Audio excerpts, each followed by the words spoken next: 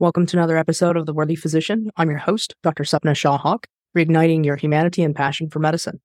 So why would a podcast centered around burnout and moral injury really look into revenue cycle management, or RCM? One of it is that I don't think that we really understand it. I've been practicing post-residency for 10 years. And up until a few months ago, I had no idea what that meant. It's not just as simple as we finish a note, we submit a claim, and we get reimbursed. I had no idea that we had 20 to 30% laying on the table. And from any business aspect, it's really hard to keep any type of business open with that type of loss. And that's not even including the, accounting for decreased reimbursement. So as we go through medical school and residency, unless I think we look for these things, we know what questions to ask. We really are not taught about this. We're taught about the physiology, pathophysiology, how to interview patients, which is great. But even if you're an employed physician, it's important that you understand how the clinic or hospital is reimbursed. We know that knowledge is power, and as I've said that before, I think it's important to understand that it's not just about seeing patients and generating RVUs. Not that I agree with we need to generate RVUs, but that's just the way it is. Unless you're in a practice where you don't take insurance or there's a different way to get reimbursed. This is the way employed physicians, at least. And also RVUs is how we are reimbursed, period. But let's say that we treat a patient and we just get 66% of the treatment right. That's not acceptable. And so getting paid only 66% for what we do is not acceptable either. So part of understanding the revenue cycle management is not just understanding the financial side, but also understanding of why it matters. It matters because it allows the hospital or clinic to keep their doors open in the community to take care of patients. It allows us as physicians to be part of that healing community. And it's not just that. It's also about practice efficiency from the front desk to the back end, and then when the patient leaves the clinic or hospital, and also the reimbursement. We've covered how we can address leaving 20 to 30% on the table. And outsourcing that part of the billing might be an answer. And if it's not, fine. But how is the business going to address the claims that are not recovered? The second thing is that it's also being part of the community. Understanding that profit is not bad. It's not an evil word. Talking about money is not an evil word. It keeps you in business. It keeps you or employed. And it keeps you able to keep serving your community as a physician, as a member of that community that might actually consume that service or be a patient.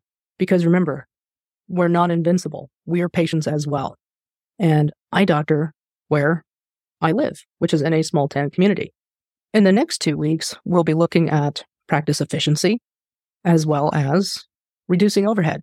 And why does that matter? Because we are already busting our tails. So like anything else, like I'm an internist, so I have a regimen for diabetes, high blood pressure. I have that regimen down, right? How I treat patients, how we approach that. There's an algorithm for that. There's first line, second line, third line. It should be the same way when we approach the practice of medicine. How can we practice efficiently, safely, but also reduce overhead cost? Now, sometimes it might not be possible, but medicine is a type of business. Unless we're giving our time, talent, and treasure away for free. And even then, it's a donation. That charitable organization is still a business. So you can look at medicine as a business that gives a service to a community that needs it, probably now more than ever, without looking at describing a business model or discussing business principles as a dirty word or, no, that's not the reason why I went into medicine. They go hand in hand. You can be ethical about both. So as we go forward in the next 2 weeks, looking at efficiency in medical practice, as well as how to reduce overhead, and maybe use some tools to streamline some of these processes. I really want you to focus on, would this be a solution for me? And how does this combat burnout? Well, you're already doing a service. Are you getting paid at the fair maximum capacity? Again, fair. You want this to be fair and ethical. Because if you're not, then you need to make sure that you're getting paid fairly. Also, remember, you're not just a physician, you're part of a community. you're part of an ecosystem. And it is so difficult at times to manage multiple aspects. So we're looking at ways to try to mainstream and improve efficiency. It does not mean that you're not efficient. It's looking at what are things that can be done in order to look at gaps where maybe we can fill those gaps with more efficiency or kick that up to 95% instead of 90%. Physicians are some of the most resilient human beings on this planet with the courses that we have to take to get into medical school, the extra studying, the extra classes, the extra experience, whether it's research or clinical experience. And then on top of that, the amount of information that we consume in medical school on top of residency. It's not a lack of resilience, but also let's be mindful that it is also important that we have understanding of the business side of medicine, because that is the true world in which we operate. If you have found this helpful, share with a friend, because we can all use some camaraderie.